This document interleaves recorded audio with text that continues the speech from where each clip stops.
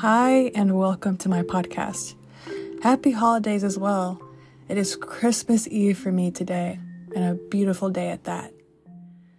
For the past 2 days, I have been creating desserts for the holidays, such as lemon cheesecake and pumpkin pie, both two very delicious things. While preparing both of these delicious desserts, I often felt a bit overwhelmed. Not because they were hard dishes to make, but because I had work later that day. It was such an overwhelming experience that I vowed not to work the 2 days leading up to Christmas Eve ever again. With this experience, I wanted to learn from it. Then just feel the feeling of being overwhelmed. If you work leading up to the holidays, or even on the holidays, it can also leave you feeling overwhelmed. For some, you might not celebrate any holidays, and that is okay too. Even so, the collective energy can leave anyone feeling a little off. To combat this feeling, I started a new ritual. For this ritual, I would create a schedule for the next day and hold myself accountable to staying on track with that schedule. This ritual really put my time in perspective. I realized that my time was valuable and important to me, and I don't have to give it to other people, to work, or anything in general. Even though I do have work, it is not the basis and the only thing in my life. Because at one point, this job didn't exist in my life. The people that I feel I should be giving energy to weren't always there. And with this perspective, I realized with the schedule that I had more time than I had previously let myself believe. I had more time to give to myself.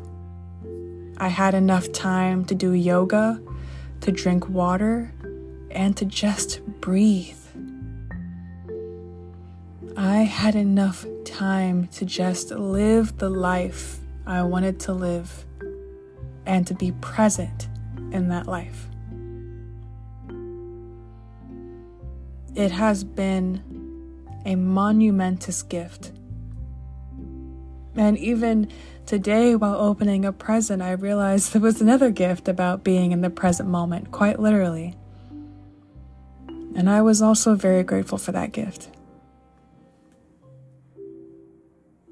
So for this podcast, while short, I do want to say that you deserve to live in the present moment every day.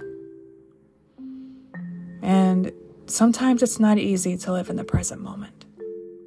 So make that time to practice being in the moment, even if it's just 10 seconds. Trust me when I say that those small steps will bring you to the goal that you desire for yourself. While this is a short podcast, I do have an exercise you can do today, or just when you feel you may not have enough time. And that is to create a schedule for one day. Start it before you wake up the next morning, preferably before you go to bed. Get an idea of how you want tomorrow to look. And create 3-hour blocks, preferably 4.